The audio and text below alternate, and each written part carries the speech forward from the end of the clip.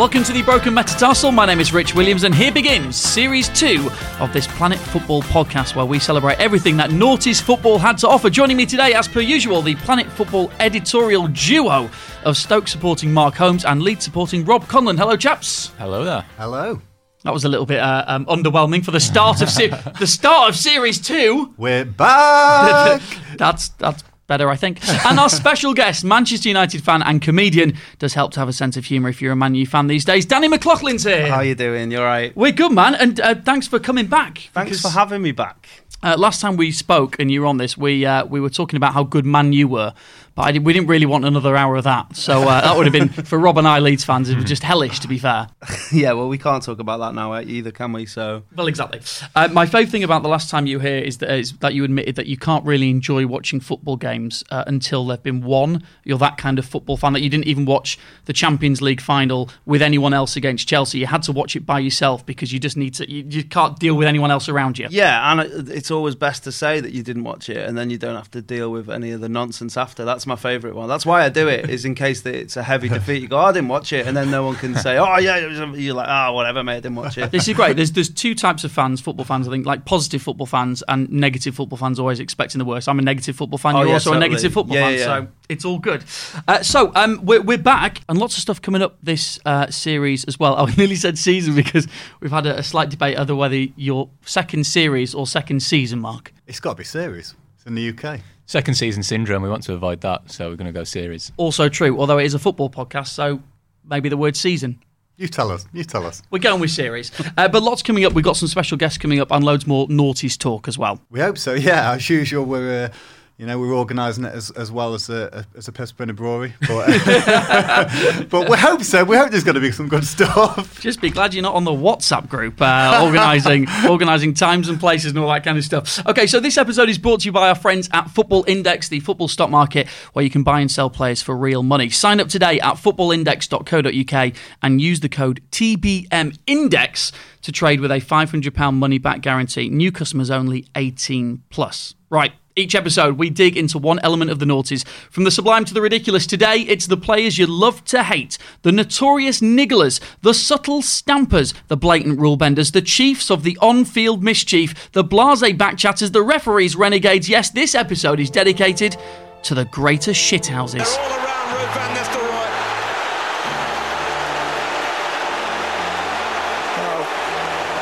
Martin Keown was in his face right after he missed the penalty. He's spiky at the best of times, Martin. Theon Dublin was very annoyed about something Robbie Savage had said when he got up from that tackle. And now Pepe goes down and watch him ride the round.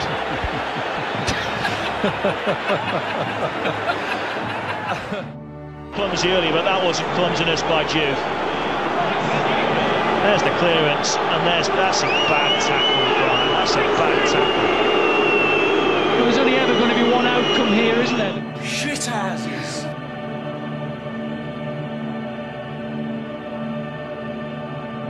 Before we start, Mark, just define for us what we're talking about when we're talking about shithouses. Yeah, we are quite specific about this because me and Rob love shithouses and talk about quite a lot. So we're not talking about hard men, Roy Keane. There's nothing snide about Roy Keane who'll do it in your face and he'll expect it back. So we're not talking about that kind of player. We're not talking about the proper thugs, Ben Thatcher with the elbow. We're not talking about that. There's nothing snide about that. We're talking about the players that are not also the complete and utter tossers, the scumbags, that there's just nothing likeable about them whatsoever. Hey, El Hadj Juve. We're talking about the players. It's just the little sneaky stuff, the pulls, the pushes, digging in the armpit air and getting in players' faces and diving and winding up, all that kind of stuff, which when it's your team's player doing it, you just absolutely love. And when it's an opposition player doing it, you hate, but you can't help but respect it. Before we get into the ones that we think are on that list, and people have been tweeting us as well, so at Planet Football, so thanks for doing that. Everyone loves to have a shithouse on their team, don't they? Yeah, definitely. Why wouldn't you? You need one, I think. You need that guy when it's not going well, you're getting beat, you're like, oh, at least he's going to sneaky kick someone or wave a fake yellow card. And I think that's my favourite shithouse move, is the fake yellow card. Or the when the ref like wants to give a foul, but he may have forgotten that he's already been booked. The guy that goes up and goes, "Hey, ref, you know you booked him." I love that one. Like, and then everyone else like, "Shut up, mate! Don't grass him up." The little grass shithouse. I love the fake yellow cards because British people get so wound up about them. Like someone in the ref's face saying, "Ref, book him, send him off, send him off." That's fine. But as soon as you wave and imagine a yellow card, that's below the belt. What are you doing? What I love about the fake yellow card is that you never know whether it's a fake red card. Like I think there should be two movements. Yeah. Like there should be a more specific one for a fake straight red. Up, two hands yeah, up, two hands up maybe. Yeah, like pretend to go in your pocket. I don't know. You could have a big mime for it. You got to go to the back pocket first for that one, maybe. And then brandish it. Book. And Rob, being Leeds fan like myself, I mean, every good Leeds team in particular needs a good shithouse. Well, we're don't they? famed for it. We're called Dirty Leeds for a reason, and yeah, we thrive on it. And I wouldn't want it any other way, quite frankly. We're all going to throw in some suggestions as to who we reckon the best ones from the noughties were. I've kind of narrowed this down to some judging categories, 4 categories. So when you are putting forward your case for a particular player, please do bear these in mind. Number 1 is sneakiness, which, really just how sneaky and sly they are. Because I feel that is a really encompasses the kind of player that we're looking for at the moment. Is that reasonable with everyone? Yeah, that's fair. Second one, consistency. I'm not looking for what it happened one-off. It might have been a good move, but it was just a one. I'm looking for that player that you know at the start of the game. And again, we speak to Mark Halsey later about those players that before the game he knew, yeah, he's going to cause me trouble today. The players that you knew were going to do this on a regular basis, game in, game out. They were the consistent ones. Yeah, agreed. Third one is size of stage. Players that have managed to do this on the bigger games, maybe it's in a game that really matters, or on the world stage, get bonus points for this, for doing it, for having the cheek to do it in front of the biggest audiences. I'd argue the real shithouses don't care about the stage. They'd happily do it in the park on a Sunday because they live for the shithousery. They're not just playing up to the car. How do you know the difference between like a bad shithouse and just a showman on the big stage? Yeah. Like the true shithouses are the ones that are playing like Havant and Waterlooville and are rolling round on a Tuesday night trying to get someone booked from Blythe Spartans. You've now thrown the whole podcast into disarray. I don't know what. I think he's right. I think you're right. But what I would say is bonus marks if you're also able to do that at the bigger stage. But then maybe you're right in saying bonus marks if you just don't. You don't want to be a fair weather shithouse, do you? Right, exactly. Can he be a shithouse on a Tuesday night in Stoke? Most Stoke players can. So size of stage, it can be any size of stage in that case. And finally, the fans' view. Now this is 3 parts. Okay, it's how much they are loved by their own fans, how much they are hated by other fans, but also, and this is the key one, how much they are secretly respected by fans of other teams. That's the one that we're looking for there. So those are the 4 categories. They got 3 out of 4 you agreed with at least. So that's a pretty decent start. Well, as you were reeling through those categories, one was, because I had him in my head and he was, Mort van Bommel. I feel like it was his life's aim just to ruin every game of football ever played and just reduce every single game of football into, the type that us journalists would referred to as a niggly affair. That was just what he lived for. And you talk about doing it on the big stage. We've got a piece on the Battle of Nuremberg, which is the World Cup quarter-final, Portugal v Holland. All those terrible tackles. He got booked after 2 minutes for just a cynical trip. 2 minutes in, he set the tone there. And that was just him. He was sent off in the last game of his career for PSV. And I was researching him earlier, and there's a video on YouTube. And, the video titles give a lot away as to what kind of a player he is. And it's just Van Bommel is scum. It's just a video of him, like, elbowing someone, just like, barging into someone. And then they're all around complaining to the ref. And the fellow who's complaining to the ref, he just grabs his cock. And, and that's right in front of the ref, and he gets away with it. That is brilliant shithousery. A lot of time for that. He's the type of shithouse that'll elbow you in the head and then like roll around and hold his elbow and say that you faced me on the elbow. Like, how dare he do that? Spot on. I think one of his special talents as well is that I probably didn't watch him that much, but every game I watched with him in it was an awful game. Like, he just went out, I am going to ruin this game. So anyone that called it the beautiful game, it's like, just show him I'll show you. Yeah, a highlights package of Matt Van Bommel, and you go, this is horrible actually. It's really nasty. Danny, who do you want to throw in there? I've got, there's loads of, Kevin Nolan was one that I always thought was a little shithouse. Kevin Nolan was a mad one because I thought he was like, not only was he dirty, I always thought that because he knew people, he's sort of respected figure at Bolton. Yeah, got away with it. Yeah, he not only got away with it, but I think he was like the goon in ice hockey. Like I think he was employed by whoever, was it Sam at the time, to just go out and be a shithouse. That was his thing. And the thing that made him more of a shithouse is he'd score as well. Like I think that's the thing. When shithouses are rubbish, you're sort of like, that's literally all he can do. Like with Van Bommel, like he was playing in that he wasn't rubbish by any stretch, but he was playing in that Dutch team with all those amazing, like silky, classy players. You can sort of see that he's just gone, well, this is my role now, I'm the shithouse here. But with Nolan, he was like arguably the best player in that Bolton team as well. So when they beat United, it was always like Nolan would pop up and his little face. I think it's the face. His little face. I think it is the face that does it. I think if a shithouse has got like a shithousey face, I agree. Then they're more of a shit. I think that should have been like number 5 on the. I can't believe I didn't what their face looks like. When he brought in the chicken celebration as well, I think he was just looking at all the celebrations, thinking, what can I do that would annoy fans more than any other celebration? Yeah, the chicken. Yeah, definitely. He nailed it. Kevin Nolan in that. Rob. Well, I think, as I say, supporting dirty Leeds, I'm going to have to throw a couple of Leeds players in there. Good lad, go on. So to start with one who's probably like my ultimate footballing hero, but David Batty, who is probably more associated with the 90s, but he did play at the start of the noughties, and he was kind of brought back to Leeds, sort of had a bit of steel to a young, up-and-coming side. But I think the thing I really respect about him is that we've mentioned like the snidiness and the vindictiveness and the nastiness. He didn't really have that. He just didn't give a fuck. And that's what I really love about him. And he applied that to every facet of his life. So he's known as being this dour Yorkshireman who doesn't have a bank account and has retired to obscurity. But even in his own training sessions, he just couldn't be asked with like set piece training. So he'd deliberately kick balls everywhere to distract everyone, to the point where everyone would just go, you just go off on your own, David. They had a ball with his name written on it as Batty's ball. So he'd go off and play it on his own.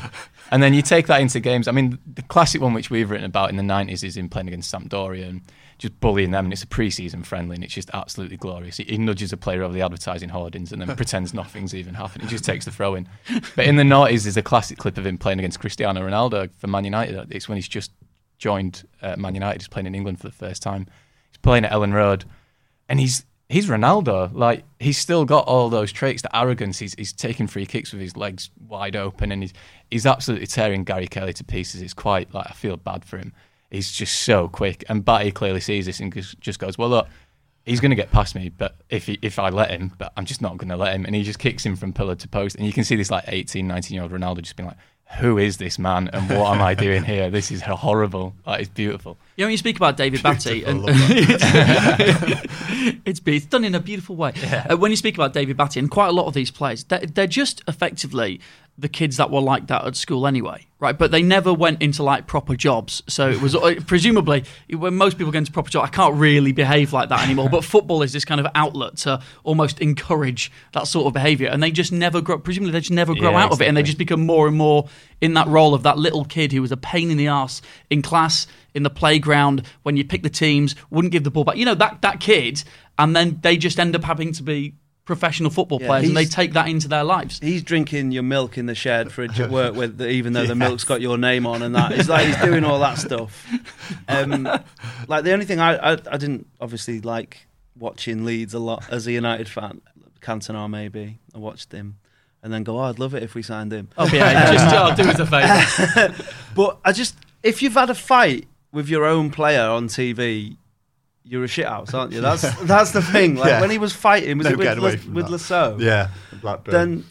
Then, but arguably battling over who was the biggest shithouse in that team, because I always thought Lasso was a little shithouse as well, to be honest. Nice. So who else have we got?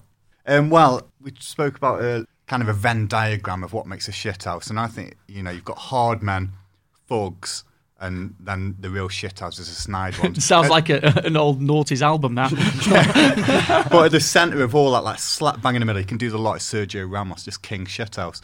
He's just as likely to cut you in half with a terrible tackle as he is it go down, like, you know, someone's brushed past you and he goes down clutching his face. But then if they have a go at him, he will stand up and potentially beat you up because he's hard as well. He can handle himself. So, and also he's a proper wind-up merchant. Like, he just spends his entire game just like in players' ears, which I love. I think he's got the most red cards in the league of history. We had a piece, didn't we, Rob, on the most ridiculous like red cards of his career. Yeah, there's some classics in there.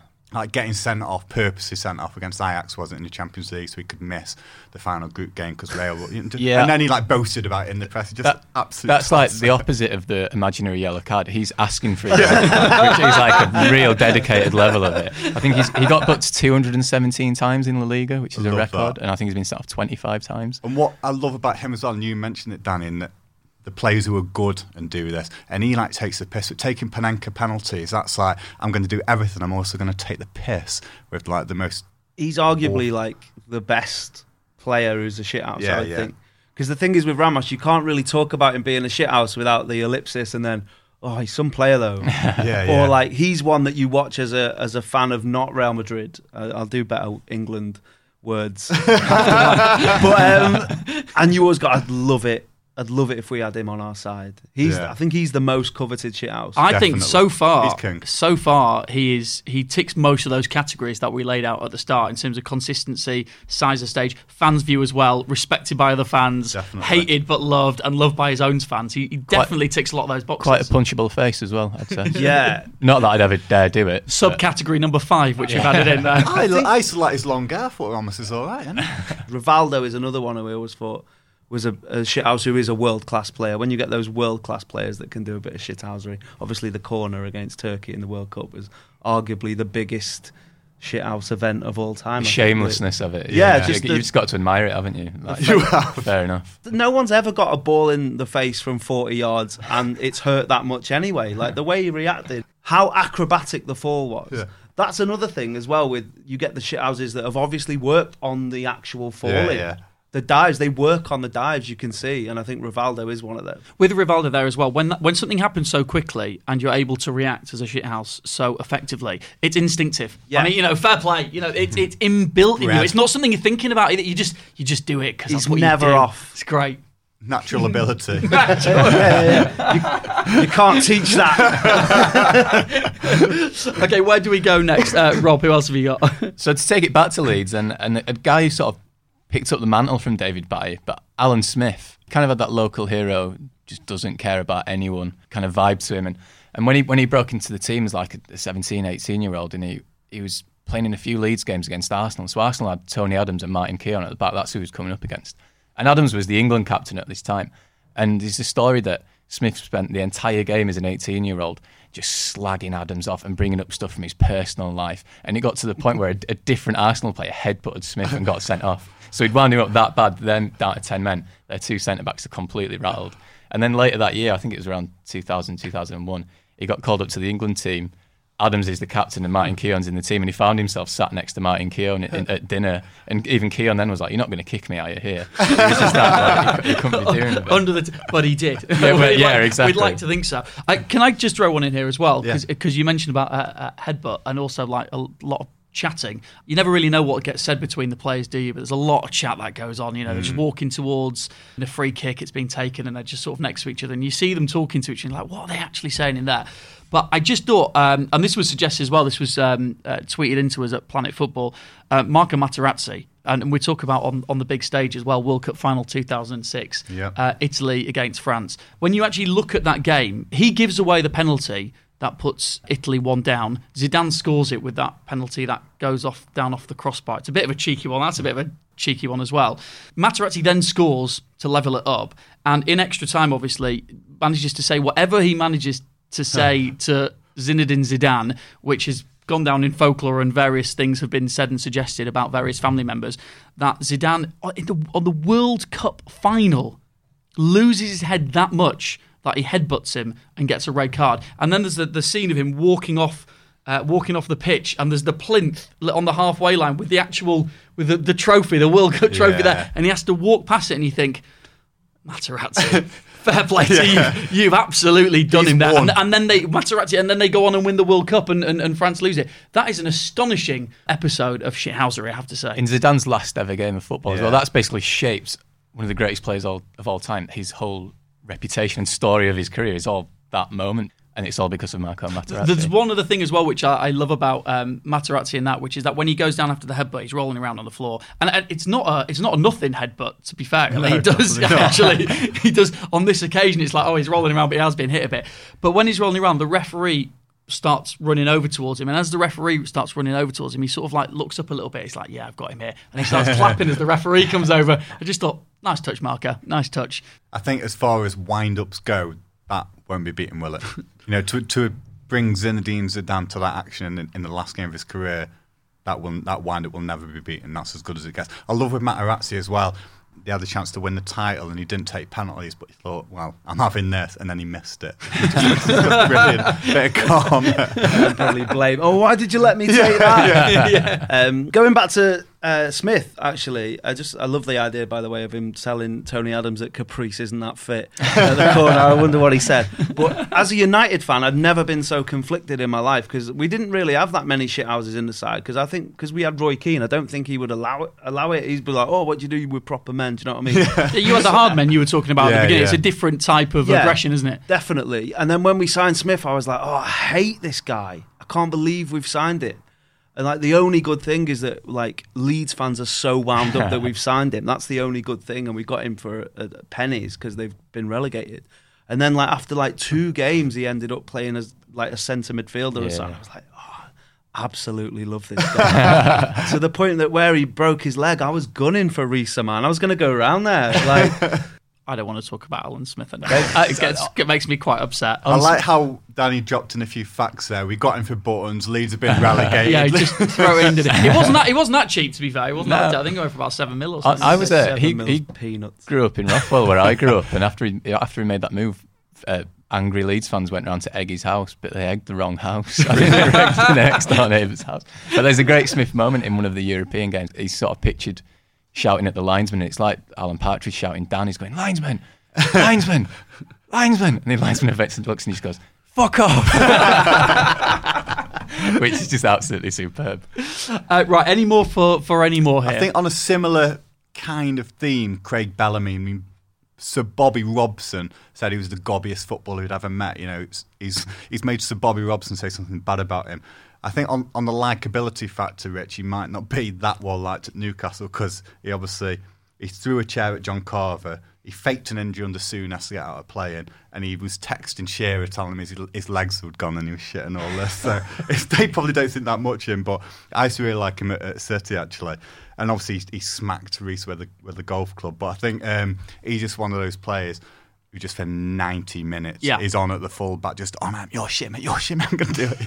And you can see it, and he makes no secret of it, and I absolutely love that about him. And a good, one of those players that was actually a good goal scorer as well. He scored plenty of goals, and if he was in your team, you'd get that from him. Yeah, them goals against United really hurt. Like when the shithouse scores against you, that's the worst. After been giving it all the game. Oh my God, he's actually backed it up. Yeah. And all you think of is like, he's going to be loving this tonight, him. Like, you can just imagine him on the bus going home, giving it like, does not see me make a fool of Rio there. And I was like, I hated Bellamy.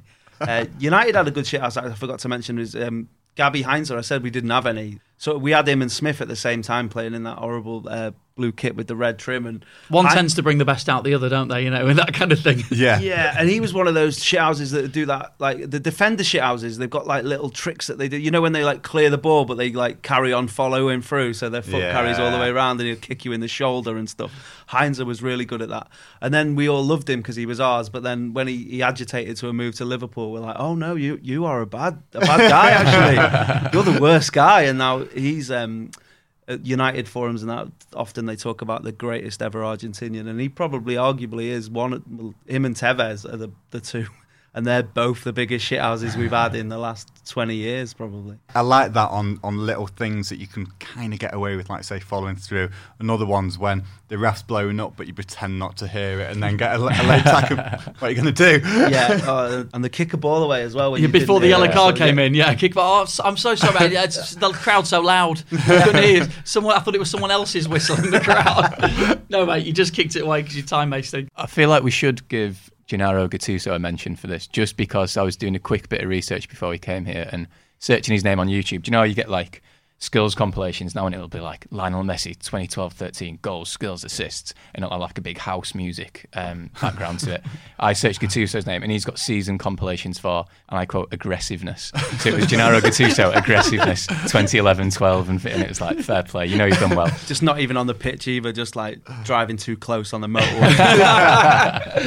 Plenty more to come. Football Fact or Football Fiction returns for the first time on this series of the broken metatarsal. But first, we thought if we were going to talk about players who behave in such a way, we should really speak to a referee who has to deal with it the whole time. So here's what happened when we caught up with former Premier League referee Mark Halsey.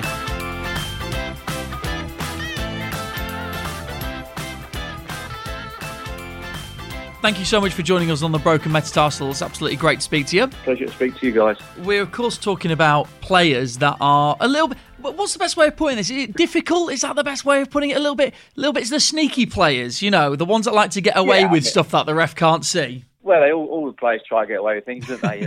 But that's what we're there for, to referee them, and they do what they can to get what they can out of us, and that's to say that's what we're there for. It's like sometimes I always used to say, right, come on, like guys, to my guys, we're going to war now, let's go and do battle, but let's go out and enjoy it. It's interesting that you said it's going to battle. I kind of thought it might be like, you know, trying to control the kids' party, you know, with all like your kids' friends that have gone around, but you were like literally going into war with these players. Yeah, well, I always found it harder to control kids to controlling the guys on the football park. Were there any players, you know, honestly, where you just thought, right, I'm reffing a certain team, I know this one is going to be a nightmare. Where even if he's under control, he's still going to be basically a pain in the arse. Well, I wouldn't listen. I mean, yeah, you do. You know your players. You know what they're like. I mean, I always remember Cristiano Ronaldo. You know, we all know what he was like. He was a fantastic player, graced any football pitch he was on, but he used to go down easy, didn't he? You know, he used to try to do what he can to get what he can out of referees. I remember refereeing Liverpool Man United at Anfield, and I toss the coin, and we do the toss the coin, and I always walk across, and he happened to be on the halfway line. I just walked back past him. I just went to, hey Christian, don't you be going down easy today, because you'll get absolutely F all out of me today. And he just smiled. It worked. You know, he went down as if he was fouled, he was fouled. He went down naturally, and he got what he deserves. You know. How much is going on that we're not seeing? Because you know that the forwards are leaning back and stepping on the toes and all that kind of stuff. Are you seeing that? You are. And to be fair, the guys expect you to let a certain amount go. You know, a little bit of a hold here, a little bit of a hold there, or a little block here and a little block there. As fans, people don't see us. I mean, I always used to be shouting at them all the time, hey, let him go, leave him alone, I'm watching, you know. When you look back, there are obviously players that do everything they can that player on the opposition, I'm going to wind him up so much today until he snaps. So when you look back at any of those matches that you referee, was there a pair, one from each team, where there was like a kind of ongoing duel where you thought all sorts of things are being said and all they're trying to do is get a reaction? Yeah, of course you do. Yeah, that goes on all the time with players. On the pitch, they're at each other, you know, daggers and knives, and you know, at each other all the time. But off the pitch, they're totally different. And that's where. So once you cross that white line, you're there to get involved, sort them out, talk to them, bring them together, or you know, bring the captain together, and just try and stop them from getting in trouble. Sometimes, you know, Sometimes you have to end up giving 2 yellow cards just to calm them down. Because if you don't, then you could end up having a red card. But did you end up ever laughing at them? Some of the stuff that are coming out of just for goodness sake, lads. Many times. I mean, many times. I had many battles with all the top players. I always remember. I used to have banter with all the players. They know that. I had banter. I had good banter with Patrick Vieira. He always used to make him laugh. Although he used to give me a lot of volley of abuse. Cheers for that, Patrick. Yeah, but we got on famous. You know, we always end up shaking hands and having a laugh and a smile. But they knew if they stepped out of line, you know, I would deal with them. I would stamp my authority on the game. You know, whether it be in the 5th minute or the 22nd minute. And there are times where, you know, you don't need the use of a yellow card to stamp your authority on the field of play. Yeah, go straight for the red. verbal communication and the eyes. That tells them. Sorry, that one tells them first. everything. Yeah, Talking about yellow cards, Mark, I think one of the little advantages footballers have over refs at time is that there's certain fouls they can make that they know you can only give a yellow card for. You know, when players see someone running through on a counter attack, just say, "I'm going to have his legs here. It's only going to be a booking. I'm fine." Yeah, I mean, I always remember chasing Wayne Rooney when he was playing for United. It was United Everton, and United were 1-0 up, and Cahill was gone. You know, come out and he was away.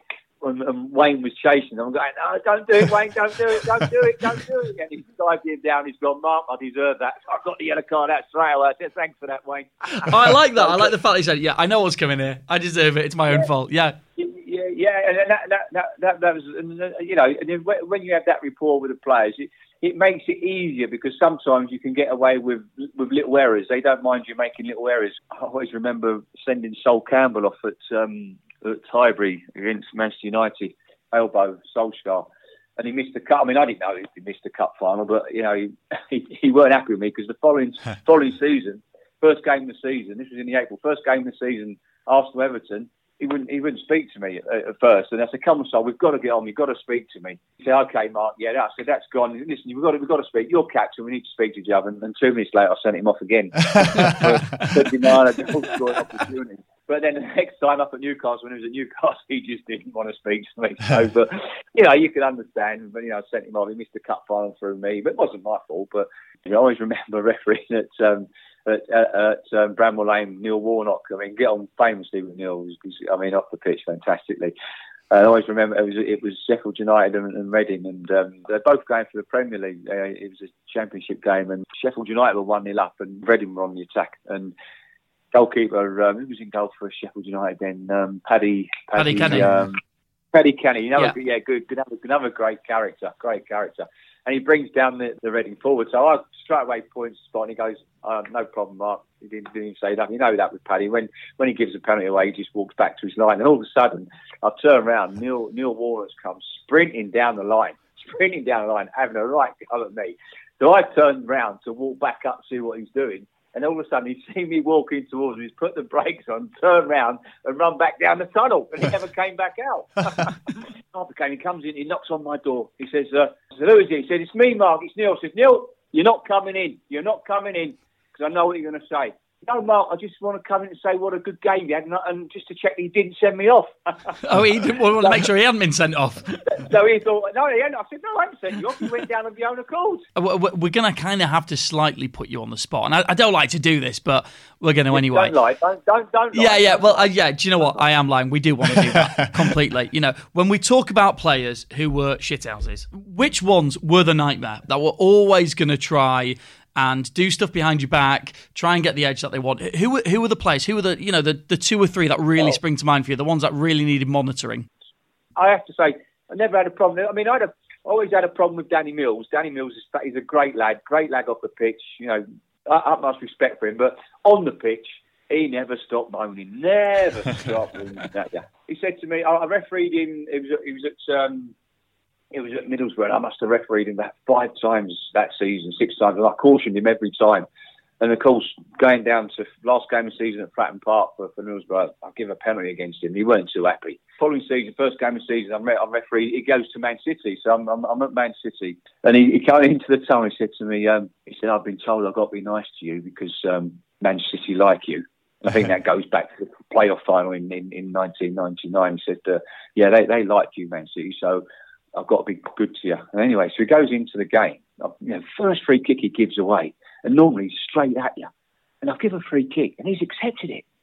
He ain't said nothing to me, nothing at all. And I'm thinking, "Jesus, Danny, what? You know?" I said, "You okay?" He said, "No, I've been told I've got to be nice to you today." So anyway, at the end of the game, I mean, Man City come win 4-0, and he comes right out. He says, "Mark, well done."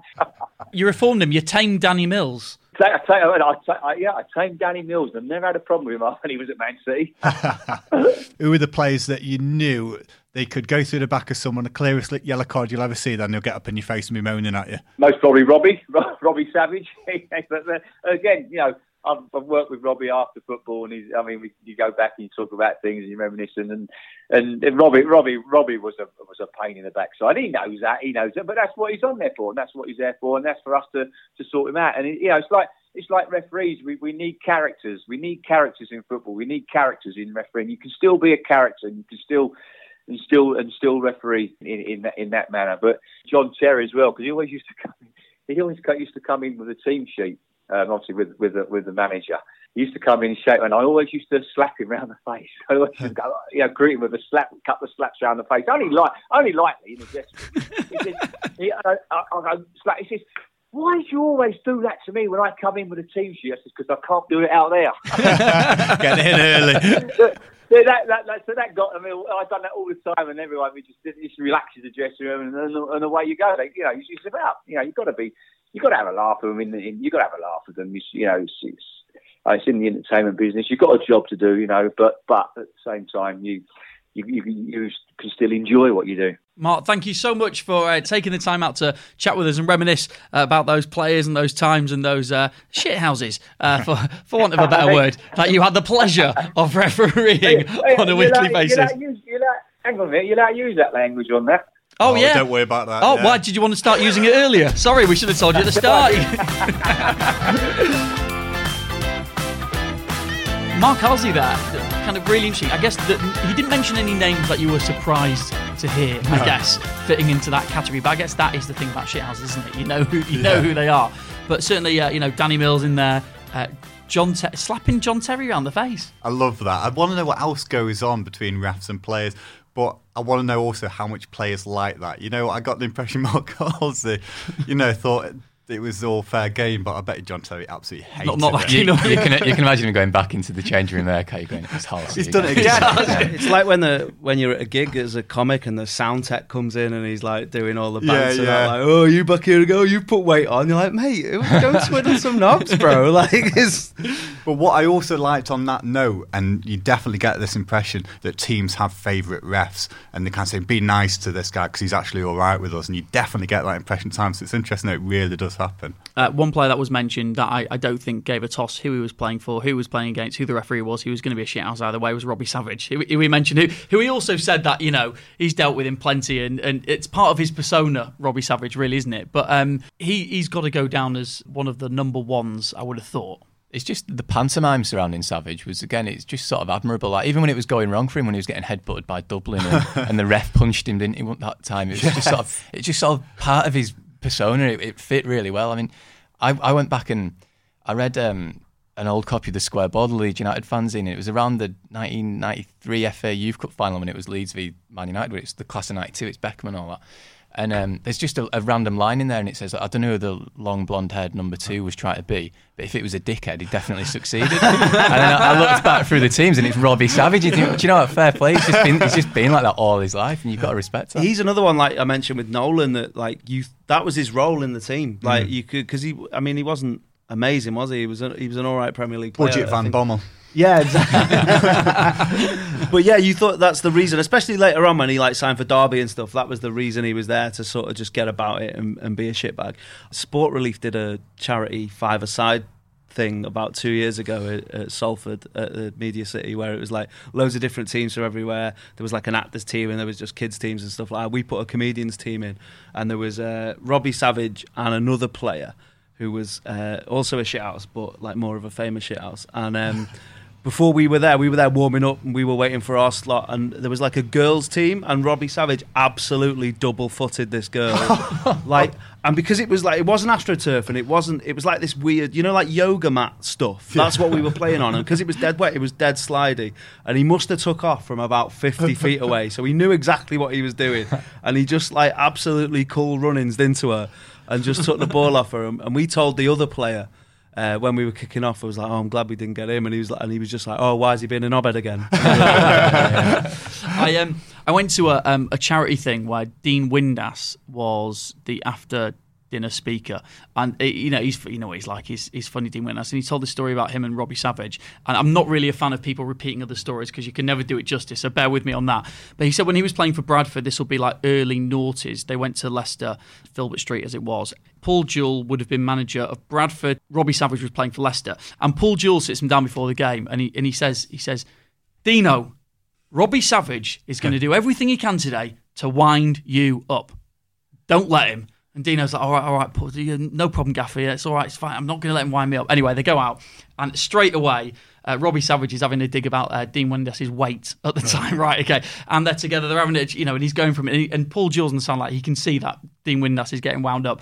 Dean Windass gets a yellow card, pull him in at half time, and he says, Dino, I told you, don't let yourself get wound up by Robbie Savage. Anyway, the game continues. They lose the game 3-0, and they go back in afterwards, and Windass has got his head down, and he knows he's been played by Savage for the whole game. Usual stuff, little tug, little word here, word there, and he hasn't had a great game. He says, I'm sorry, Gaffer, I've let the team down, and Paul Jewell doesn't even want to speak to him. They've lost 3-0, and that's the end of it. Paul Jewell walks out, and they're all getting changed. Dean Windass turns around to David Weatherall and says, where's Savage? And I'm like, what do you mean?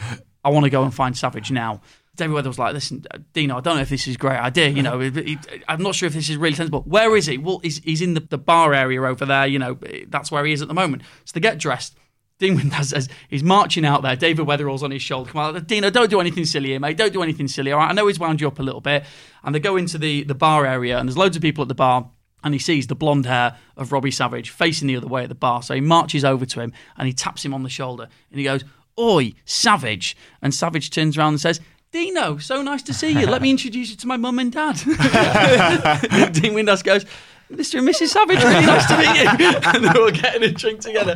And just how, the shithousery from the whole game. And then straight away, as soon as it's, levelled out, it's like, yeah, I've done you up here, and here's my mum and dad. And he couldn't do anything about it. I just thought it was great. Let's move from Robbie Savage to our first football fact, football fiction of the new series. You all have a piece of paper in front of you with a fact on, but only one of them's a real fact. The other two are totally made up, and they're all about shithouses. Mark, why have you got a smile on your face? You haven't even started yet. It's series 2 and I haven't done any research again. Oh, what a surprise. That is a running theme that hasn't changed. Okay, so let's start then with the man who's done no research. What a surprise. Mark Holmesy Holmes, what have you got for football fact, football fiction? Funnily enough, this is about Savage. Roy Keane, when he was Sunderland manager, had the chance to sign Savage. He was quite interested in him, which kind of surprises me, but he obviously wanted a bit of a presence, let's say, in midfield. So anyway, he rings up Savage to see if he fancies coming. Savage doesn't answer. He goes to answer phone, and it's, hi, it's Robbie. What's up? Keane sticks the phone straight down. No, not signing him, just based on that. I think that's a reasonable way to scout people to answer phone first. Danny, what you got, mate?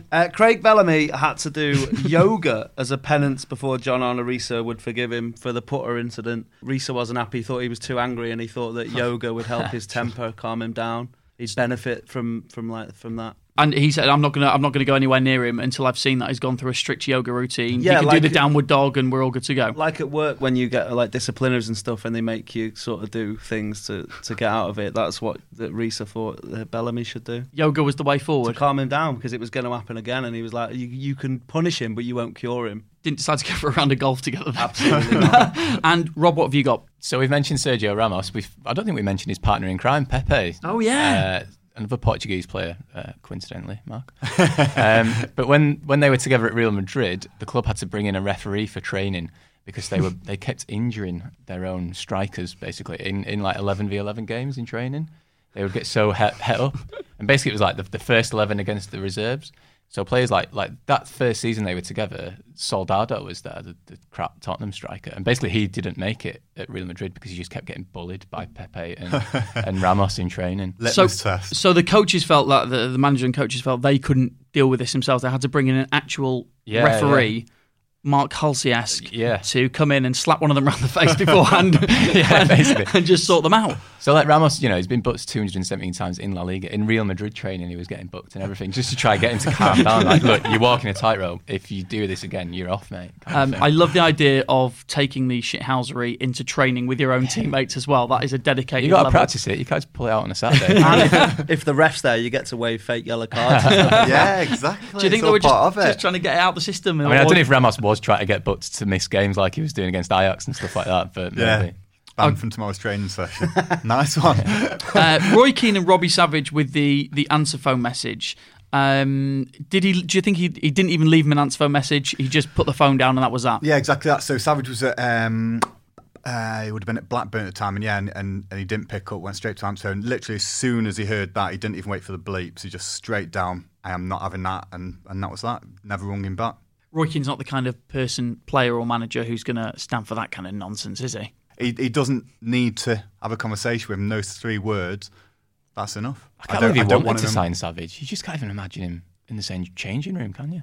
Well, maybe that's the thing. He was probably in the doubt about it, thinking he seems like a bit of a knobhead, but I'll give him a call. He might be all right off the pitch. He is that. Nah, not having that. Danny, you said you played with him at this thing down at Media City. Played against him. I was just going to say, you didn't get his number, did you? We can try it out now and just see if it's still the same one. Yeah, when he was on the side, he was going, rah, like from the other Budweiser advert. He only talks in Budweiser adverts. Okay, and Craig Bellamy with yoga. Do you think he still keeps that up now, Craig Bellamy? He's still doing the yoga? Because he does seem a lot calmer when you see him like punditry and on Sky and stuff. And I think he's a coach now at Cardiff. Am I right? I don't know. He's certainly done that.